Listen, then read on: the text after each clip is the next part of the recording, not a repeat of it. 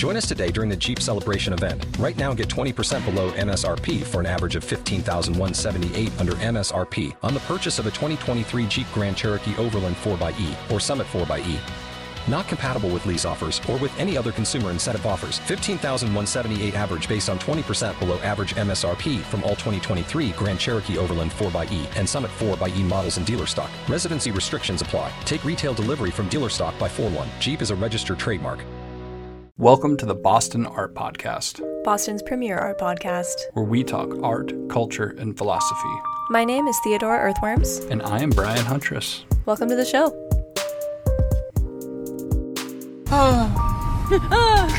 Just taking a little recording breath. What's up with you? Kind of a lot, actually. Welcome to the show! We are your hosts, Brian Huntress and Theodora Earthworms! So fuck what I'm doing, I guess. Did that sound was that like I know that obviously sounded stupid, but like if I refined that, do you think it could sound like a real, like a real announcer? What kind of announcer would that be called? Because I wanted to call that like a wrestling announcer, but like... There's a name for doing that, I think. It sounds like... Is that like a barker? That's different, right? Well, a carnival barker is like a guy that's trying to get you to go into a carnival. But like that sounds like something that would have emerged from like late 1800s boxing matches. Or maybe like... Yeah. 1920s or like almost like some kind of like vaudeville announcer style. Yeah. I don't fucking know. There's got to be a name for it. Someone knows. Someone out there knows. Yeah, I feel like you could do well. I think that if you have like a really reverby, shitty mic and an audience of people screaming, it's very easy to do that. The reason it sounds weird is because you're like a cappella, if you will. But you know how they're like, the Sultan of Swing, the Titan of Terror, blah, blah, blah. Yeah, but then that's where the reverb comes in. Oh, you mean the actual like what sound you're yelling aesthetic. into? Yeah. Right. And then the people going, ah! Yeah. That will make it perfect. So I think you'd have your like act down. You just need the garnishes. Yeah. Garnishes? There's a comedian named Andrew Schulz who did a comedy special where the intro to the special was like some wrestling announcer doing that, like introducing him that way. Yeah. Kind of interesting. That's cool. Anyway, I had a in. thought about the genre folk punk. Okay. When we were just listening to folk punk a second ago. Yeah. And it's kind of funny because I started listening to it right at the end of high school, which made me think that I had arrived to listening to it late. Like I was like late. I'm like, oh, if I had listened to this back when I was like doing drugs and stuff, I would have loved it. And I thought I was like almost missed that it happened. Yeah. Because I was, you know what I mean? But looking back to who I was when I was listening to it, I was such like a degenerate fucking idiot that I was the demographic for it, but I didn't know. Oh. Like I was like, man, drug addicts and fucked up mentally ill people must love this music. But I was like a mentally ill like moron, like ruining my life a little more every single day. And listening to it, like thinking like, yeah, this isn't for me, but I like it. Oh. Yeah. I used to listen to a lot of songs that were like about depression. And I used to say, did you ever say this when you were younger? That like, I don't know, I'm a really happy person, but sad music just makes me really happy. But I was like so fucked up at the time. So no, but I have heard a lot of people say that before. That was me. I feel like that's like girlcore. Like, I feel like that's something girls say. Like, I'm really good at suppressing my emotions. Yeah, that's not something like a lot of young men that are totally fucked up are like, I'm the most fucked up person alive. I'm worse than everybody. But like, and they're just explosive. Yeah. Girls are like, I can take it. It's kind of interesting because men are simultaneously suppressing their emotions, but also not controlling them at all. Yeah. How is that possible? Because repressed emotions bubble up as anger. Oh, right. You can't really repress emotion. Right, because all the emotions don't come out. They just go through the prism of rage. Yeah. Okay. Which is true for women, too. It just comes out in a different form. Right. Sometimes. I guess these are sweeping generalizations. Of course, yeah, it definitely depends on the person, as always. Starting off strong on this episode, huh? So, we have an idea where we have some catching up to do. Regular listeners know we're in a pit right now, in a bit of a funk that we're bouncing back from. Yeah. Shout out to Trevor for helping us out last episode. Yeah. But we're going to try to build up our inventory. I came up with this idea without telling you, and now I'm telling you. You came up with this idea on your own? No, the idea I'm about to share. Okay.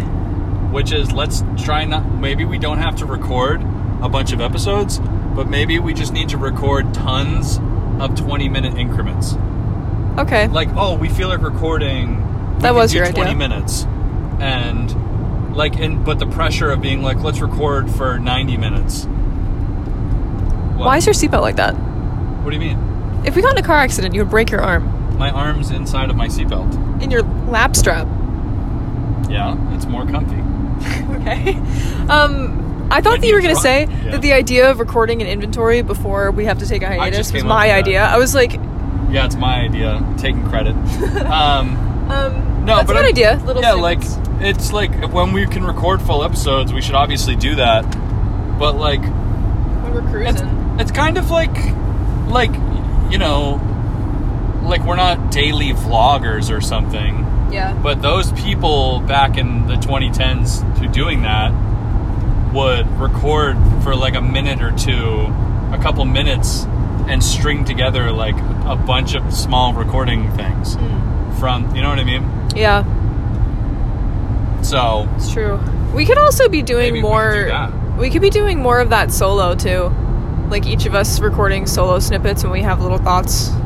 You know what's funny is in 2016 and 17, literally on a daily basis, I would record like 15 or 20 minute like tape recorder me talking into my voice memos all the time. Like I just have a random idea and would just talk about it for like 20 minutes. And I just deleted them all. Oh, that sucks. I never did anything with any of them. I've done that too. I've always been a heavy voice memos user, and as soon as you break the phone or lose the iPod, it's gone.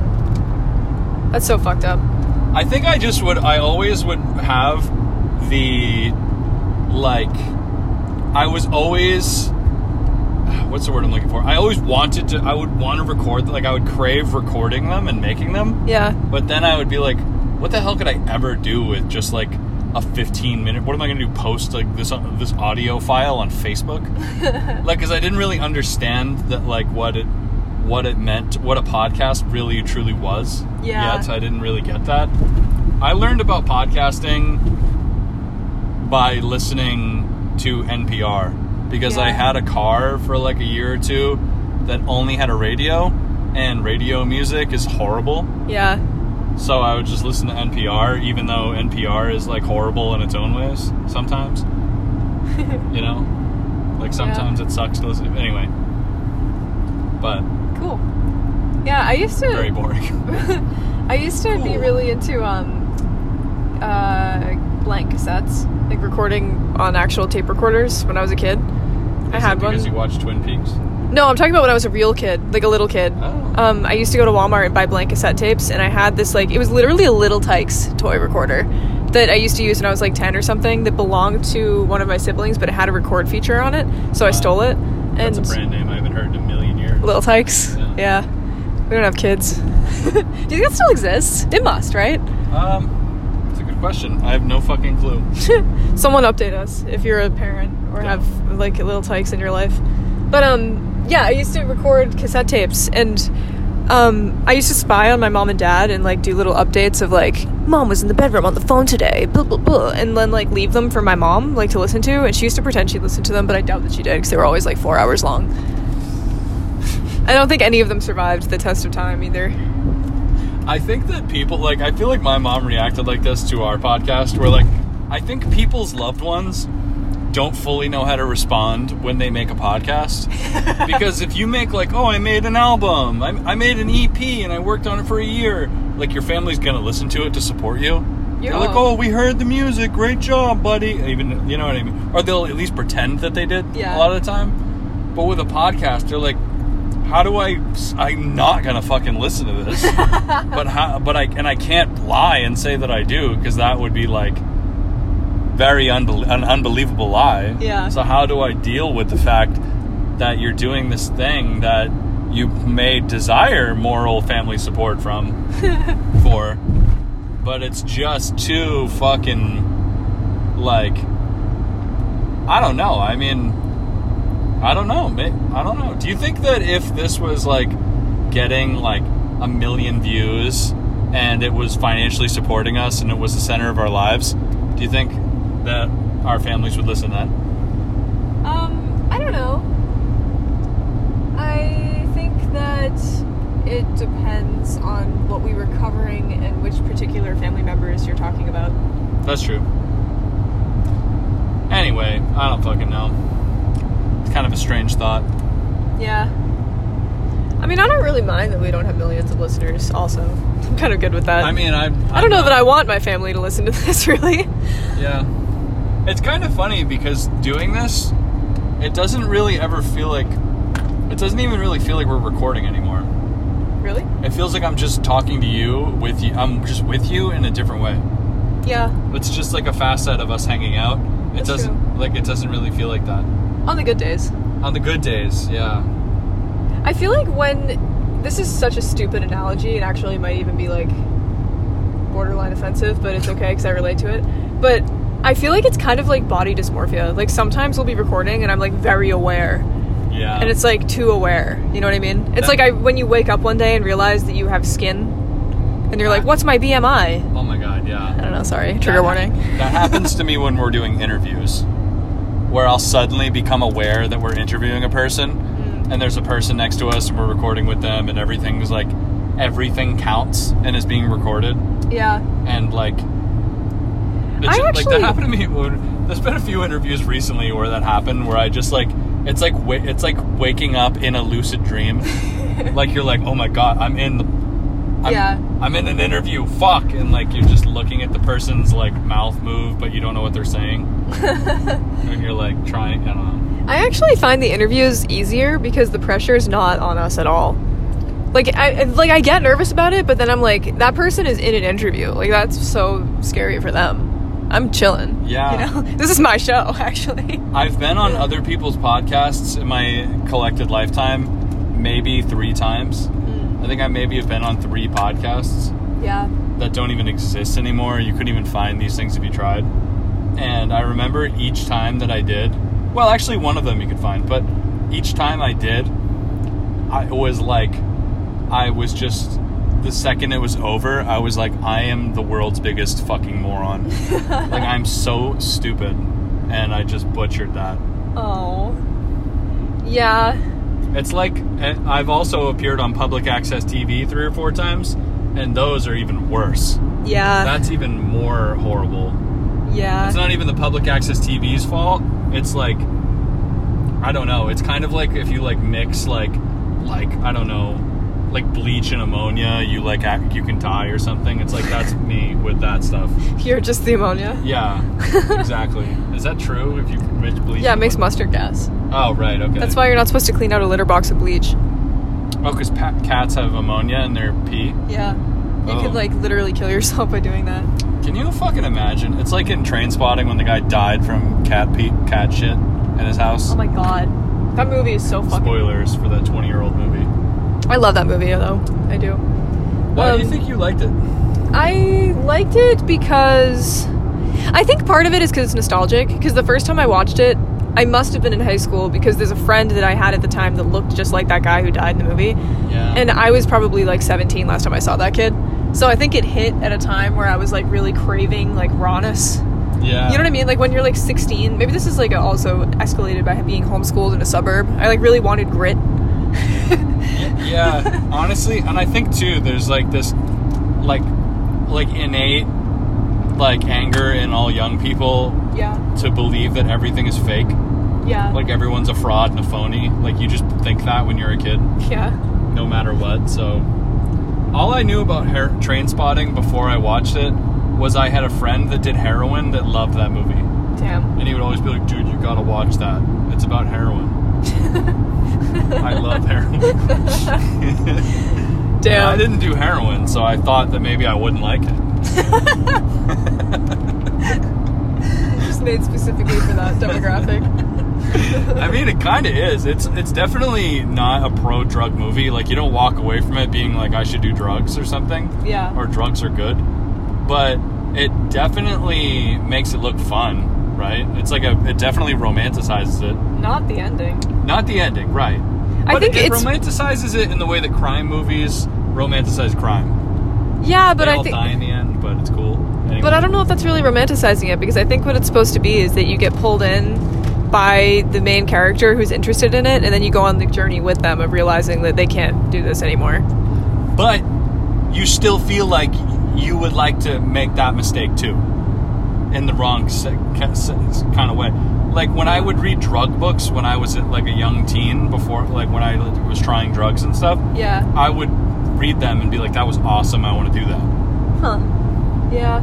Maybe that's like, it's kind of like how people watch Fight Club and they're like, I want to be in a Fight Club.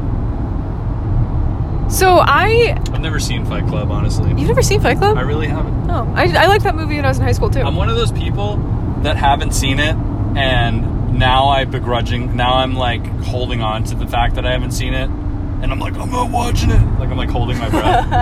I would like to What if you could have a career where the opportunities are as vast as our nation, where it's not about mission statements, but a shared mission? At U.S. Customs and Border Protection, we go beyond to protect more than borders. From ship to shore, air to ground, cities to local communities, CBP agents and officers are keeping people safe. Join U.S. Customs and Border Protection and go beyond for something far greater than yourself. Learn more at cbp.gov/careers. Only 4% of universities in the U.S. are R1 research institutions, and Temple University is one of them. This means 100% of students have the opportunity to participate in hands-on learning and research with world-class faculty. With over 600 academic programs across 17 schools and colleges, Philadelphia's largest public university provides students with a rich variety of opportunities and propels graduates to succeed in their careers. Temple University. Schedule a campus tour today at admissions.temple.edu/visit. You watch Fight Club as an adult, because something that I remember thinking about it, I don't really remember most of the movie, but what I do remember from when I watched it was that I was really resentful of the fact that it has such a reputation of being like a man's movie, because I resonated with it as a teenage girl and I thought it was interesting. But maybe that was just like some internalized misogyny, like I'm not like other girls shit that I was on, because that could have been a thing. Well, it's famously known as it's a famously misinterpreted movie.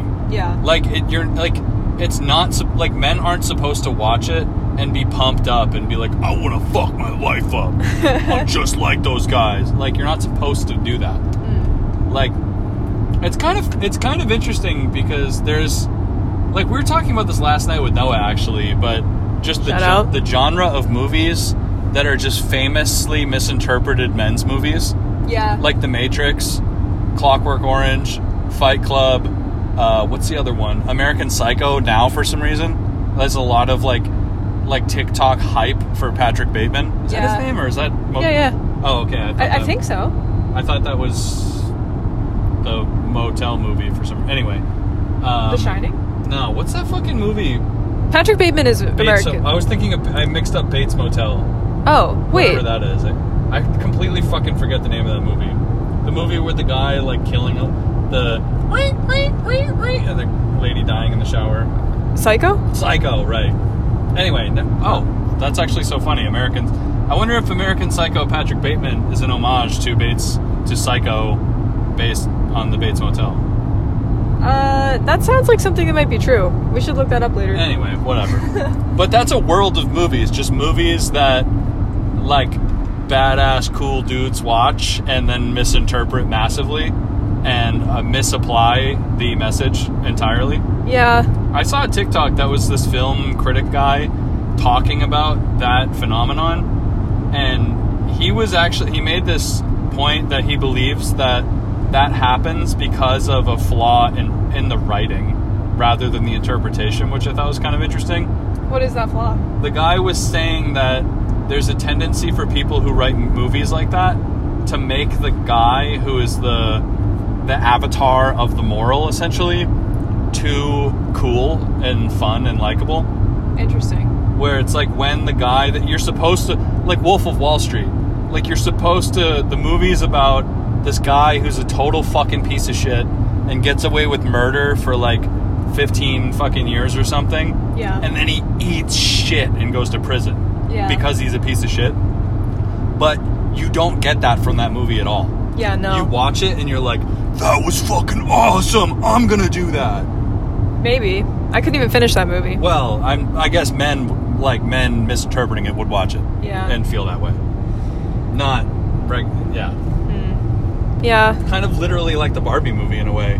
I was thinking that. I wonder Ken how was that's like, going to be remembered. Yeah, well, where Ken goes into the real world and he's like, oh, I love this. Yeah. I love badass dudes and horses. Have you noticed that since that movie came out and as more people have been seeing it, it's being viewed more like widely as the Ken movie? Like people care more about that plot than Barbie, it feels. In the ripple effect after the original release. It definitely had like the, I guess spoiler alert for the Barbie movie, if you haven't seen it, fuck off. But yeah, I guess it definitely, Ryan Gosling definitely stole the show.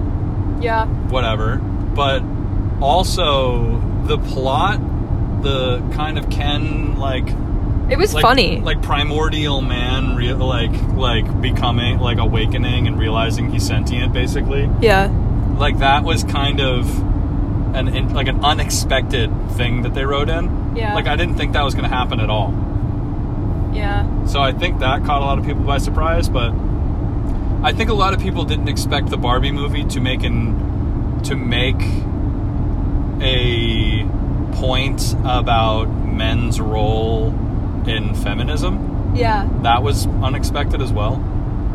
That was cool, honestly. It was cool. I've heard people say things like that for years. Like, be like, hey, this is how patriarchy harms regular guys. Yeah. Like, your life actually is fucked up because of patriarchy in a lot of ways. Yeah. And, like, you know, but that's like,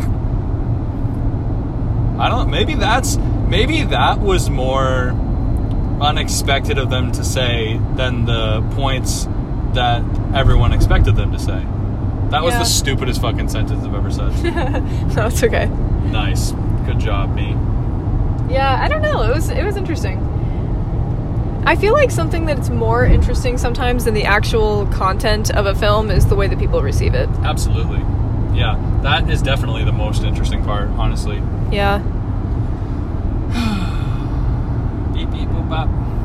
Beep, I just, like, boop, bop. My brain just, like, clocked out of this topic. I'm sorry. Yeah, fuck it. Like, in the middle of talking about it, I was like, oh my god. No, I could sense your fatigue. That's okay. It wasn't you. It was me. Do you know how Joel and Matt at Black Market Therapy edit their podcast? How? Shout out to Black Market Therapy. Shouts out. They seem to have long conversations. Yeah. Where they'll have, like, a really good segment for 15 or 20 minutes, and then they isolate it and then like join it with another cool segment they recorded at a different time. Oh. Where they'll be like, oh, and that's so cool, and then nice music will play, and then it'll transition into some other time they were talking about some other topic, or that's perhaps smart. Something related. So you can just chop the fatigue right out. They probably chop the fatigue right out. I don't know what happens in between those takes, obviously. Maybe they're having equally interesting conversations, but yeah. They seem to just be like, that part was boring, I'll cut that out. And they like put it with a cool part. I respect that.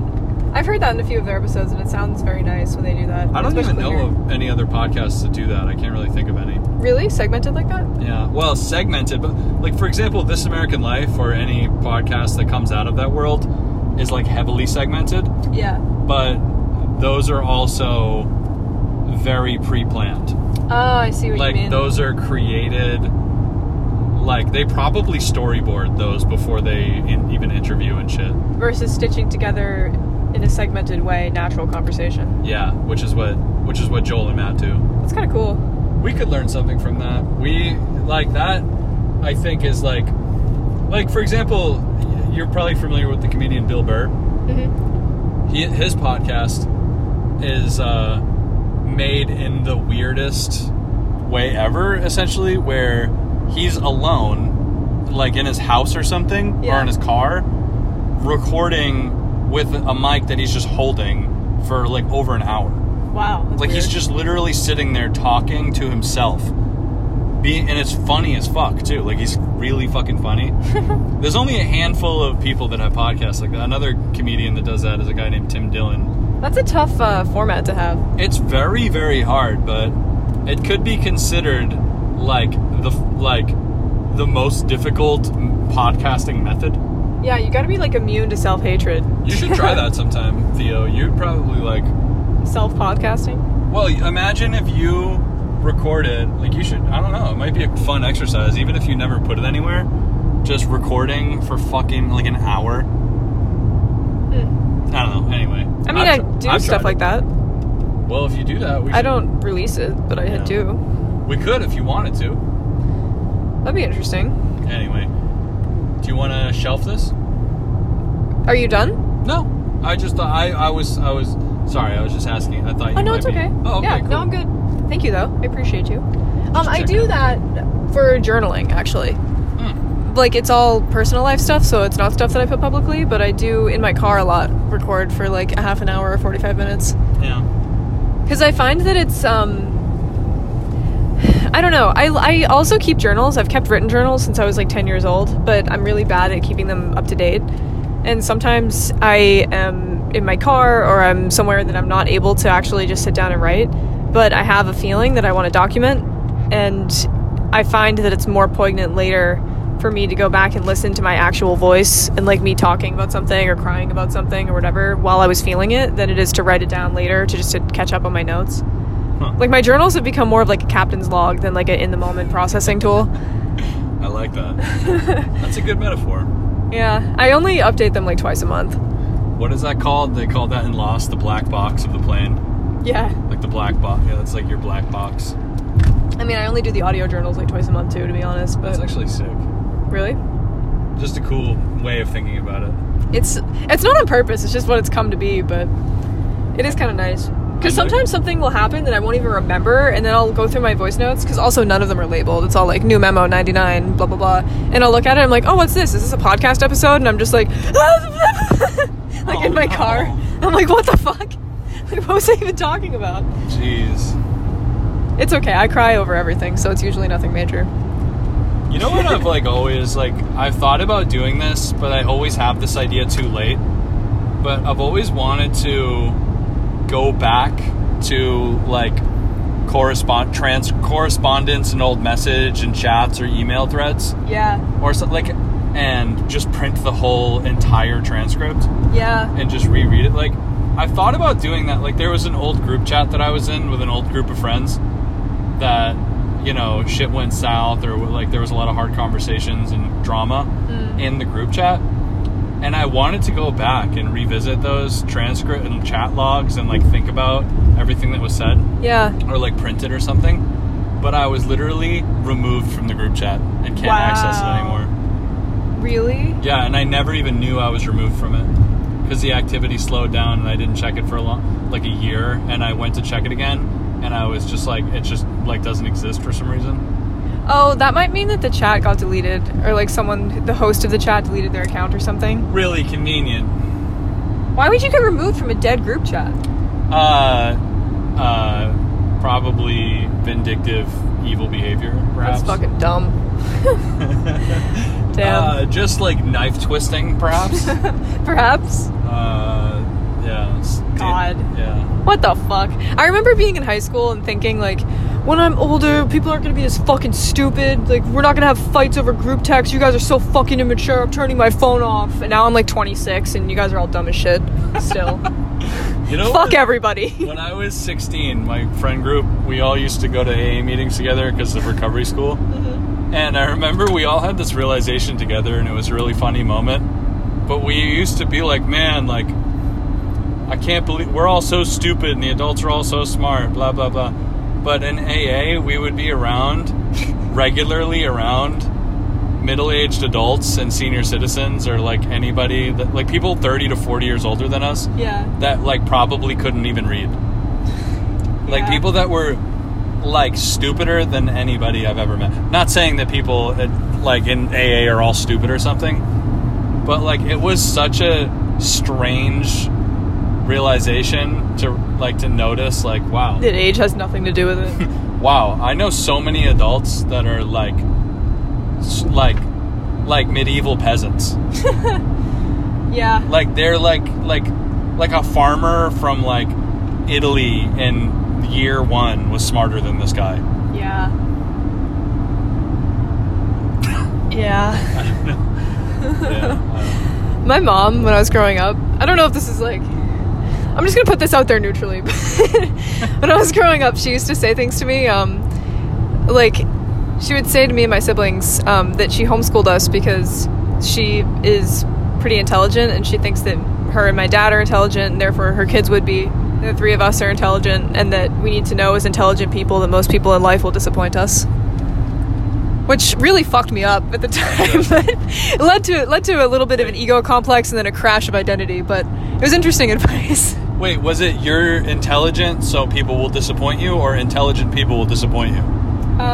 The first, but both, I guess. Like, we're very smart, so people will let you down. Like, you're going to expect other people to be operating at the same level as you are, and they're not going to. I mean, I think the wording is kind of funny, but I think that the lesson is actually kind of true, because, I mean, have you heard that there's, like, that people say, like, expectations are just, like, what is it? Future resentments. Yeah. Expectations are future. So when you put, I guess it's true that if you do go through life expecting people to operate at the same to believe what you believe and do what you do, like, or that type of thing. Yeah. You definitely will be disappointed with people. I think that something else that I learned later in life too, this isn't necessarily in contradiction to anything that my mom ever taught me, but this is just something that I may have interpreted what she was saying differently than she intended it anyway. Who knows? But my growth from that perspective to later was that I don't really feel like intelligence matters as much as a lot of other characteristics. Like, it really just fucking doesn't. Also, intelligence is a massive ambient spectrum. That's true too. Like, it depends what you're even talking about. It is like a 4-dimensional, like, blurry, like, thing that is not that, you know, I don't know. I think if you're genuinely kind, you're miles ahead of a lot of people. Yeah. Like, if you really want to do good by what you feel that your morals are, and you're reliable in that, it matters way more than if you're book smart. You could say that the capacity for kindness and empathy is a form of intelligence. Emotional intelligence. Right. So, yeah. I don't know. Like, I mean, how many people have you met in your life that are, like, as smart or as studied as, like, doctors, but they're just literally the shittiest asshole fucking people on earth? A lot of fucking people. A lot of people, right. Yeah. I've met people that are highly intelligent on paper that are fucking scum. Yeah. So it's funny too, because it's funny though, because, like, when you say, like, intelligence is 4-dimensional, that is so true, and I agree with. Judy was boring. Hello. Then Judy discovered ChumbaCasino.com. It's my little escape. Now Judy's the life of the party. Oh, baby, mama's bringing home the bacon. Whoa, take it easy, Judy. The Chumba life is for everybody. So go to ChumbaCasino.com and play over 100 casino-style games. Join today and play for free for your chance to redeem some serious prizes. ChumbaCasino.com. No purchase necessary. Void where prohibited by law. 18+ terms and conditions apply. See website for details. With the Lucky Land Slots, you can get lucky just about anywhere.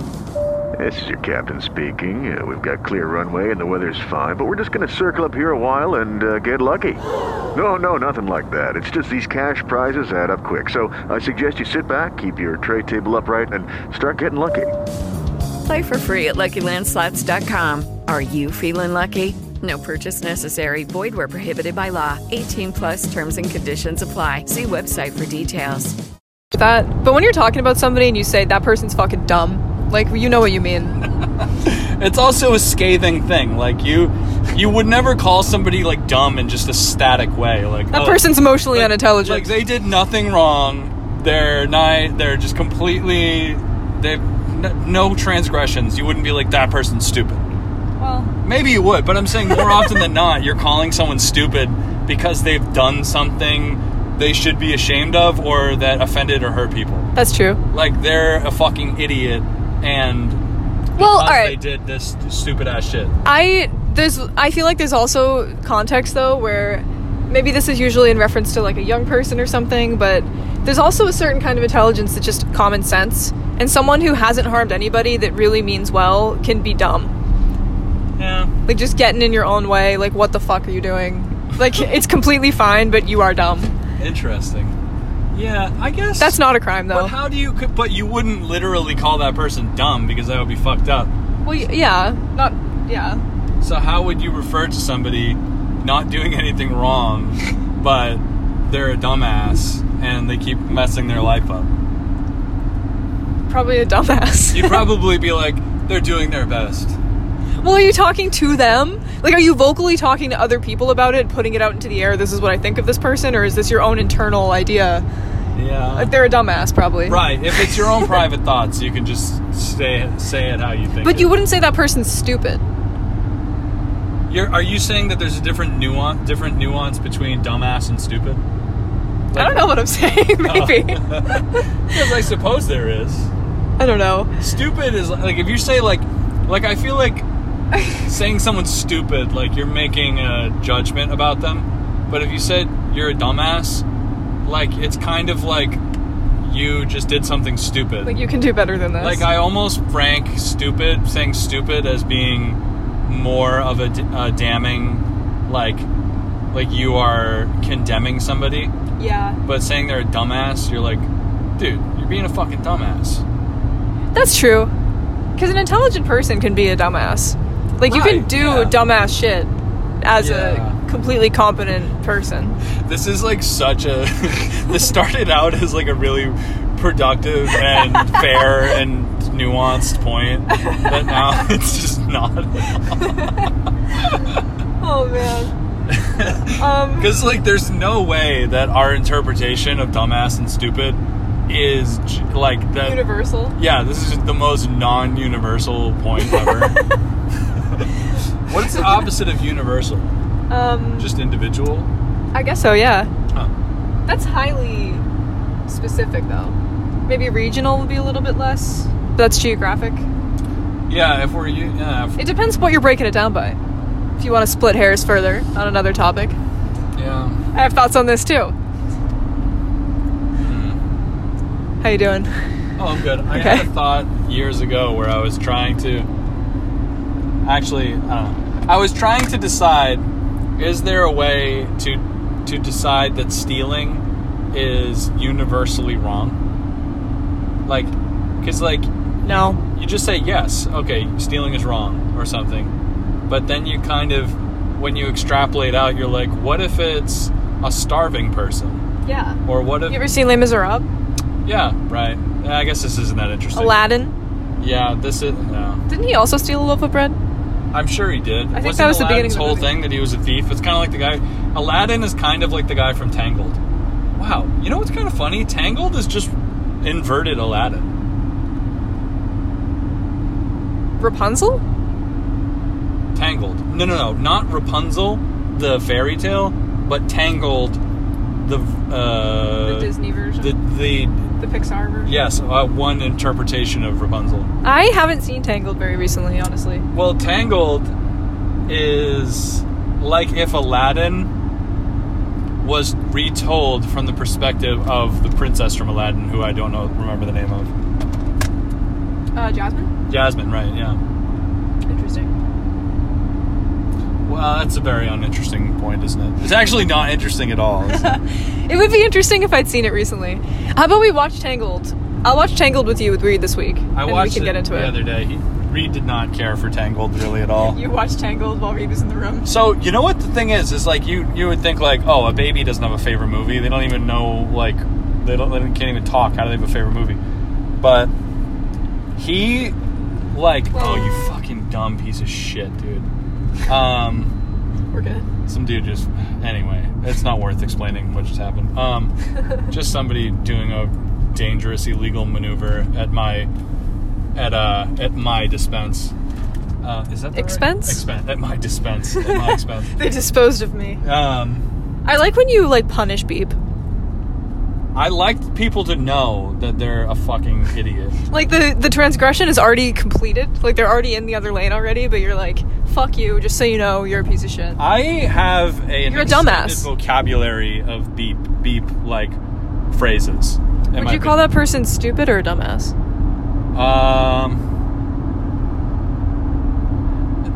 It's dumbass behavior because I would do it. Like in a very serious like if you're in a situation where it's like I'm fucked if I'm late. Like I am fucked. Like I don't know if it's a job interview, baby being born, whatever it is. There are some situations where the rules are off the table. Like it's like you know, take an exit from the left lane going 60 situation. Like there are very few situations where that behavior is warranted. Yeah. But they're out there. They are out there. Job interview, baby being born. Well, job interview, actually, no. You shouldn't risk your life and other people's for a job interview. You're an asshole if you do that. But maybe you're being chased by assassins. Yeah, that's a good reason. Yeah. What were you saying before that? I was just talking about Reed, so he's, how old is he? He's 9 months or 10 months? I forget. I don't think he's 10 months yet, but he will be soon. Yeah, he's almost 10 months. But, so he doesn't pay attention to any movie except for Encanto. Like when you put on Encanto, he's actually watching it. That's cute. For like 15 minutes or so. He checks out after that. Yeah. But you put on anything else and he's like bored. Oh. Like he's trying to do other stuff. That's so cute. I always thought, like, it's funny because I'm a person who this is the first baby I have ever had to interact with in my adult life. Had to. Well, just in I don't know. I'm not saying I have to, oh no. I'm saying, like, I've just never... You've never known a little guy. I've never known a baby. I don't have any... the only babies I knew were when I was a child or something. Yeah. But you think, like, when they're like, oh, like, people tell you, like my mom says that when I was a little kid, I wanted to watch Wizard of Oz. Me too. All the time. That was my favorite movie. Oh, yeah. Apparently, I used to call it Boz. I wanted to watch Boz. Oh. When I was a little kid, I was talking by the time I was a year old, I guess. So when I was like a year and a half, my family talks about this all the time because I would talk nonstop about the Wizard of Oz and just tell everybody the entire story from start to finish. I love that. Yeah. That's so cute. Now little kids walk around and they're like, my favorite YouTuber, Mr. Beast, did this, dug a giant hole and drove a train into it. You have to listen to the kid talk about Mr. Beast for 20 minutes. Anyway, but like, you think that when people say that to you, it's like, yeah, sure, my favorite movie was Wizard of Oz, meaning you just put on Wizard of Oz all the time and I looked at it. Yeah. But, like, I guess I just didn't think that babies actually had the capacity for that. Yeah. Like, it's like people are like, oh, an infant is as smart as a smart animal. He's smarter. But he's way smarter. Yeah. Like, I don't know. Like, if an animal was as smart as an infant, you would think that the animal is, like, possessed by the spirit of a human. Yeah. You'd be like, holy fuck, we need to kill this animal. This thing's crazy. Why would that be your instinct? Well, I'm saying, like, can you imagine if Milo could go in the fucking fridge and, like, take something? You'd be like, oh my, I need to put him in a cage. Or if he could, like, I don't know. Like, if he could steal your phone and take videos. I don't know, and, like, put it somewhere, hide it, take it, and, like, put it in the toilet or something. He used to know how to open doors and tuck himself into bed. Now he can't do that. I swear to God that happened. The thing with the door thing, though, is the house that he could open doors in, weren't those doors flat handle doors? Or some of them were? Some of them were, and some of them were just not really strong on their hinges. Yeah, there were some janky doors that he knew that he could But the way that he would do it, he would hang on the knob, like put his paws around the top of it, so he was like dangling by his little feet, and his feet weren't touching the ground, and he'd just kick, like bunny rabbit kick, until it swung open. Like, that's still pretty fucking advanced. Is it possible that when I met Milo and, like, you were living at that place that you were living at? Yeah. Is it possible that he was in, like, the last years of kittenhood? Yeah, he was. So he was, like, ambitious and doing mischief. But now he's more of he's more leveled out. He's an adult cat now. Yeah. So he's like kind of just, he's like, well, he's still a pain in the ass. Like if you close a door, it doesn't matter what door it is or what's in it or what he wants. He's upset that the door is closed. So he needs you to open it, and then you let him out, and then he's like, nope, I didn't want to go out and be closed out. I just wanted the option. I wanted you to open it so that I could come in and out. He also, the thing about him that I feel like is so frustrating is he definitely has unlearned some things, because he used to know he could open and close doors. If a door was like slightly above the ground, he would put his paw under it and swing it open and close. Like he'd hold it with his foot. I have videos of him doing that. And now he'll sit in front of a door that's cracked and like yell at me through the crack. Like he can't figure out he can push it. I don't know if he just likes that I do it, or if I don't know what it is. Power trip? He's just like, I want to watch you do it. Or last night. Fucking door. Last night when he scared the shit out of you for no reason. Well, no, I was scared and I was in a very heightened stage. So we watched a scary ass fucking movie and it fucked my whole night up. We went to see a horror movie. We went to see Talk to Me. It was really fucking good. Scared the fucking shit out of me. So scary. It really scared you. It scared you more than me, to be honest. Horror movies are usually, I appreciate them, and I'm like, oh, that was a creative story, and it was cool, but it was kind of stupid, or like, you know, it's kind of got a little bit of goofiness, like undertones, like, or where I'll just think it's kind of stupid. But this one was just fucked up. Like, it wasn't fucked up in the way, like there are movies that aren't scary, but they're just shocking. Yeah. Like, there's a movie called The Sacrament that's like that, that's about the Jonestown Massacre. Oh. Not scary, it's just disturbing and makes you feel horrible. Yeah. Like, it's a horror movie, but it's like, it didn't achieve, like, I feel like horror as a genre is like a distant cousin of fantasy. Yeah. Where there is a kind of, I feel like good horror has like just some note of mysticism in it. I like that. Like when something's just like about like, oh, there's a freak, horrible, terrible person that's killing people and doing fucked up stuff. Yeah. That's more psychological thriller suspense to me. Yeah. Like I don't know. Those ones make you feel fucking terrible too. Yeah, they just make you feel like you just like the Dahmer miniseries? Yeah, like you just watched like a murder video on LiveLeak or something. Yeah. You know, like that's not, I feel like it's like, I'm being judgmental, but there's almost a part of me that thinks that type of movie is a little bit lesser than like a good creative horror movie. I kind of agree with that. I'm in it for the ghosts. I really like aquatic horror too. That shit's scary. Ocean horror. I don't know why. That's just like one of my interests recently. Yeah. It has been for a while. I think I've talked about it on the podcast. But like the last year and a half, I've been like really obsessed with ocean horror.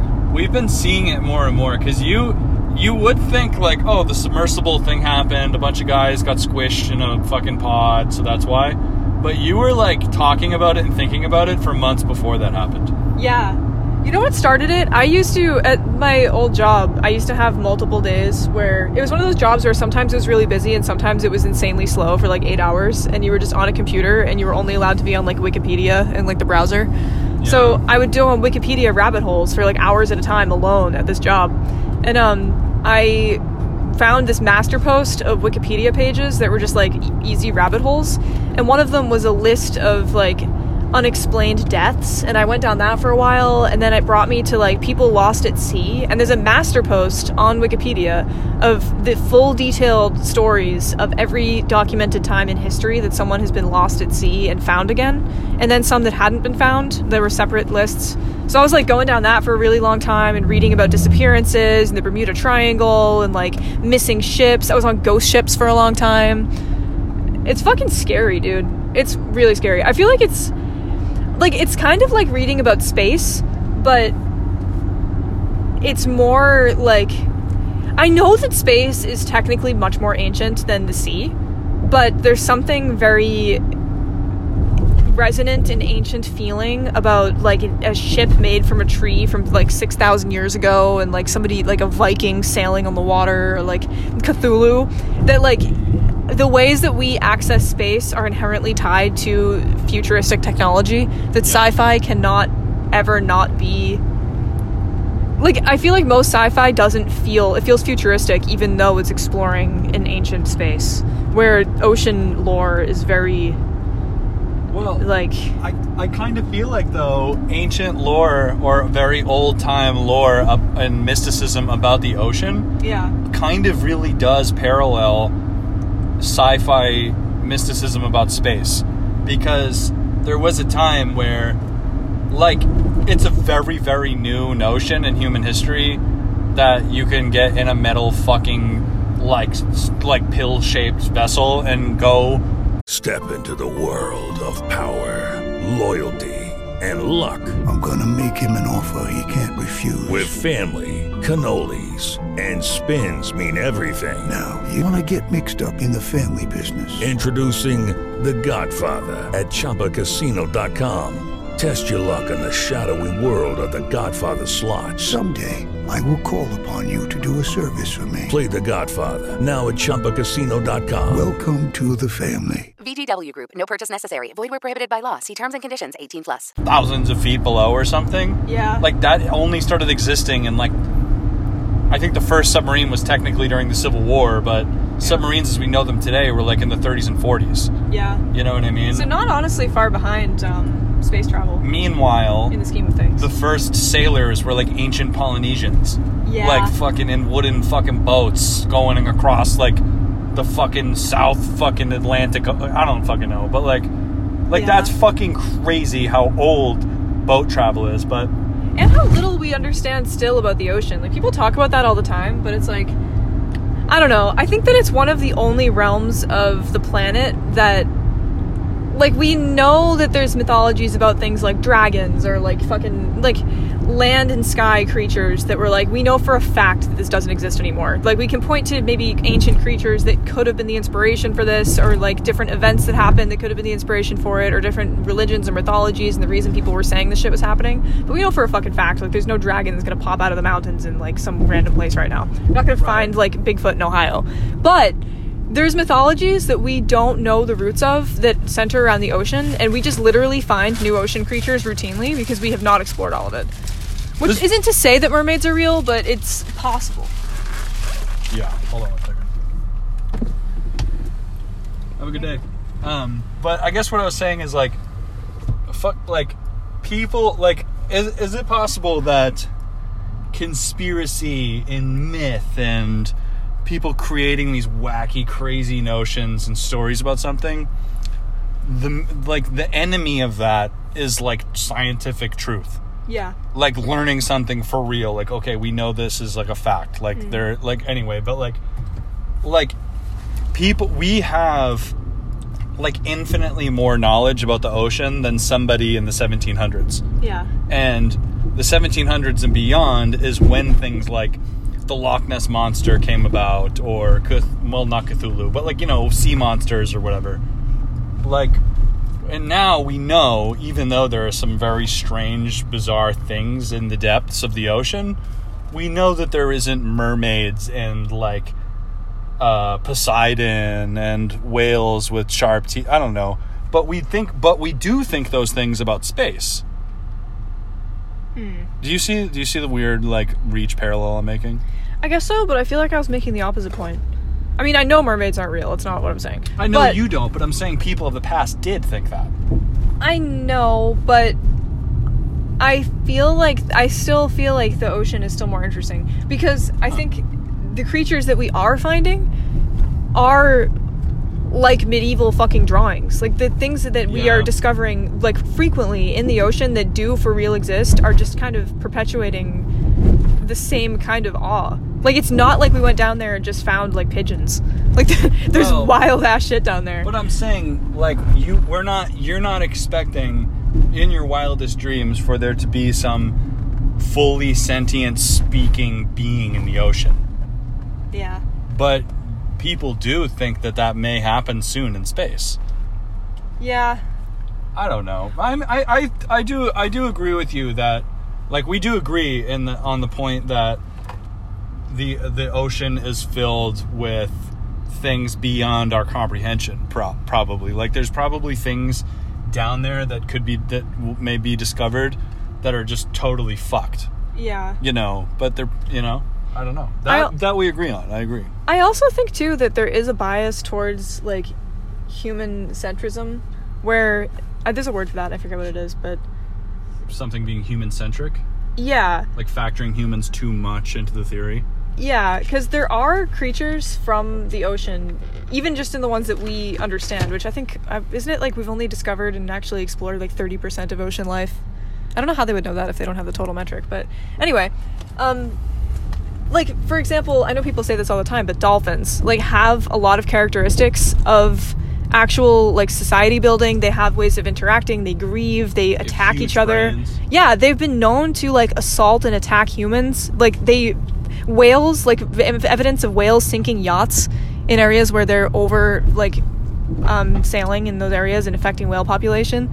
Like, I think that if they were to discover an alien species in space, it's not going to be a species that's going to speak English and understand our politics. It's going to be something completely separate from Earth, which is the case in the ocean as well. But I think that there is a sort of hierarchy that humans put on other creatures where, like, we assume that they're not intelligent because they're not intelligent in the ways that we are. Yeah, and you can see that in all of human history, like through colonialism, where colonizers show up at some fucking random new place and feel like the people aren't immediately conforming to and understanding the colonial traits and practices. Yeah. And see them as lesser or inferior in some way. In the same way that maybe we would see other species as like they don't have the same capacity for language, so they're like you could just shoot them and it doesn't matter. Yeah. I feel like Avatar made an argument like that, where it was like, well, I feel like I accidentally just also made a point where I was comparing people to how we treat animals, and I didn't mean to. So I'm not saying that people, whatever. I know what you mean, though. I feel like that was just kind of maybe an unfortunate comparison, but.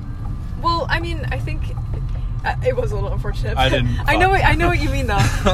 Like, I think that really egotistical, like, centrist perspective, or not centrist, but like self-centering perspective is, like, I don't know, at risk of sounding very, like, out there. I don't think that any one species really has right to live more than any other species, and people really push that on each other and on animals. But what I guess I'm going to say is, it's much easier to imagine that there's going to be some magical, like, green little man coming from the sky that we've never seen before that's going to be just like us, than it is to look at a creature that we know exists, that we know has, like, an actual culture that we can't understand because we can't speak the same language as them, but they can speak a language amongst each other, and we do not choose to learn it, and we are killing them.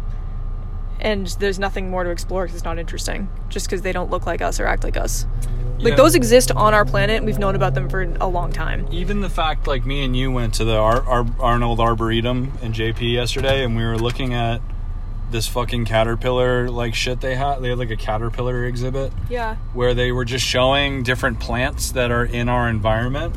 Literally in Massachusetts. And the types of, like, crazy fucking caterpillars that live on them. I've never seen any of them in my life. Never even fucking knew they existed. A couple of them. But to be fair, they were showing some that are endangered and are rare to see. They just have them because they're, like, scientists or something. Yeah. So.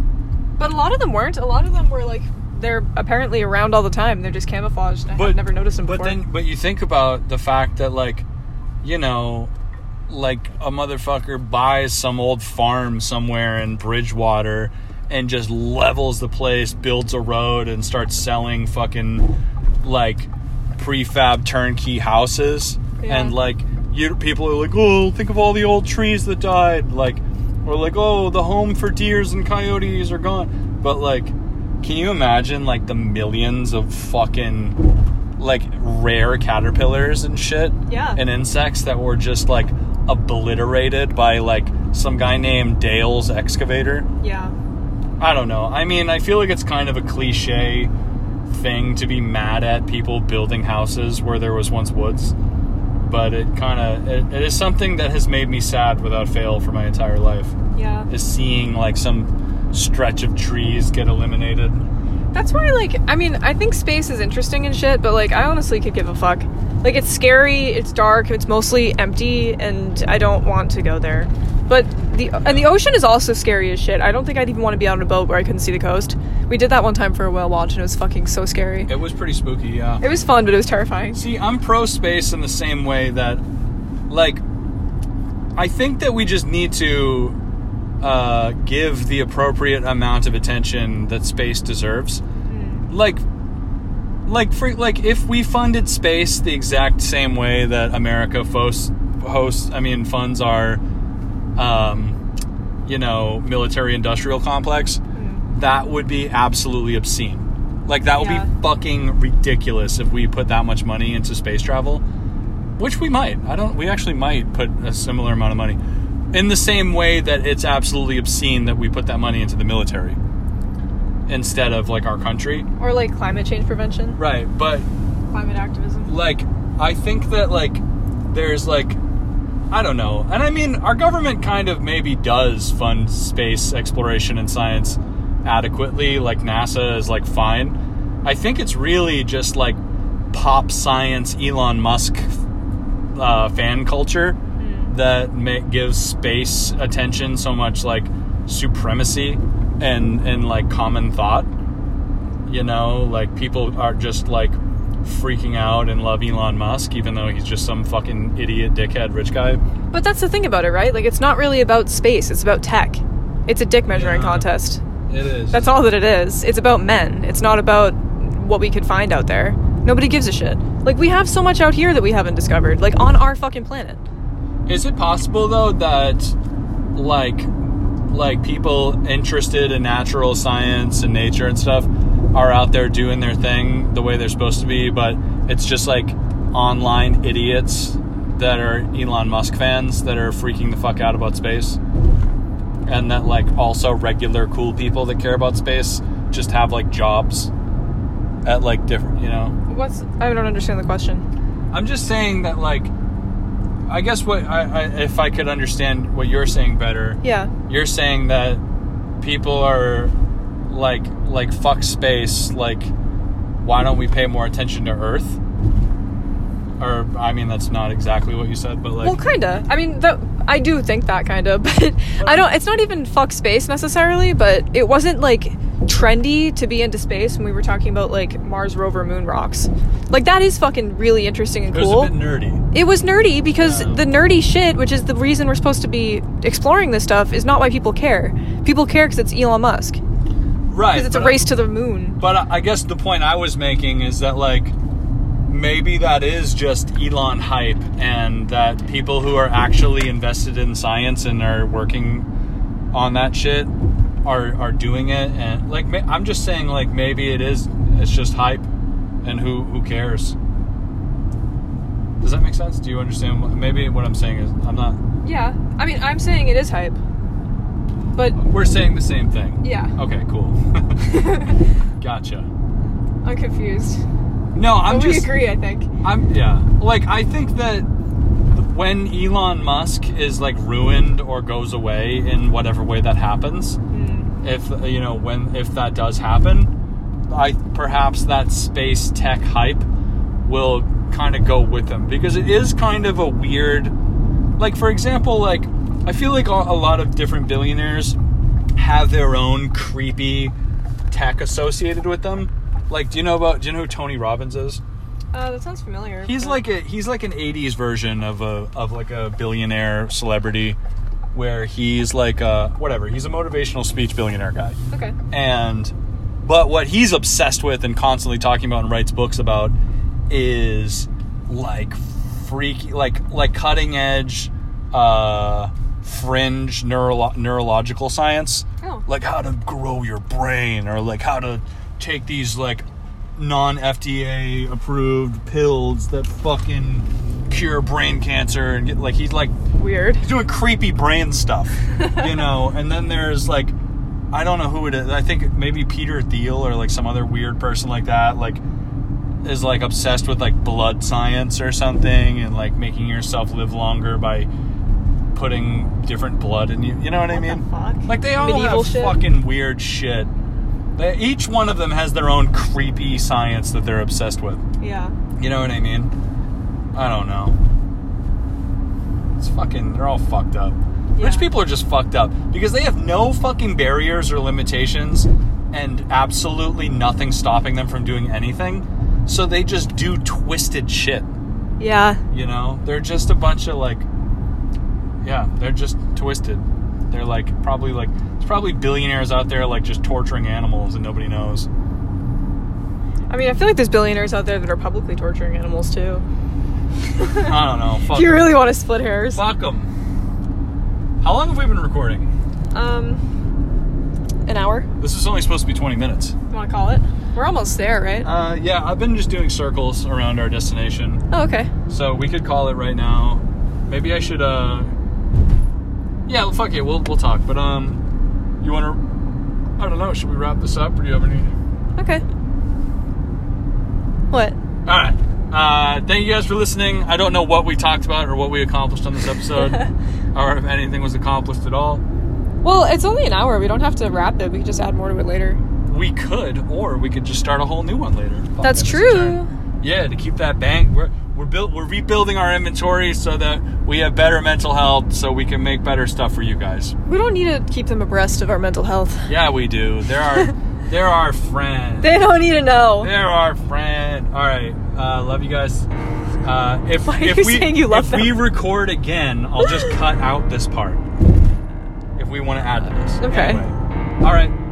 Boston Art Podcast. Bye.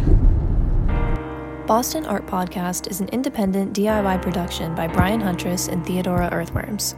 The information contained in this episode represents the views and opinions of the original creators or our guests, and does not represent any institution, organization, or business. Find us on Instagram at Boston Art Podcast, and tune in for a new episode every Friday. Thank you for listening.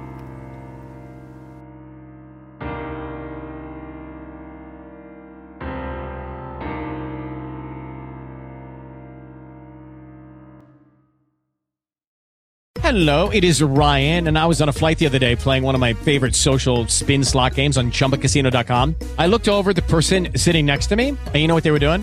They were also playing Chumba Casino. Coincidence? I think not. Everybody's loving having fun with it. Chumba Casino is home to hundreds of casino-style games that you can play for free anytime, anywhere, even at 30,000 feet. So sign up now at ChumbaCasino.com to claim your free welcome bonus. That's ChumbaCasino.com and live the Chumba life. No purchase necessary. VGW. Void where prohibited by law. See terms and conditions. 18+.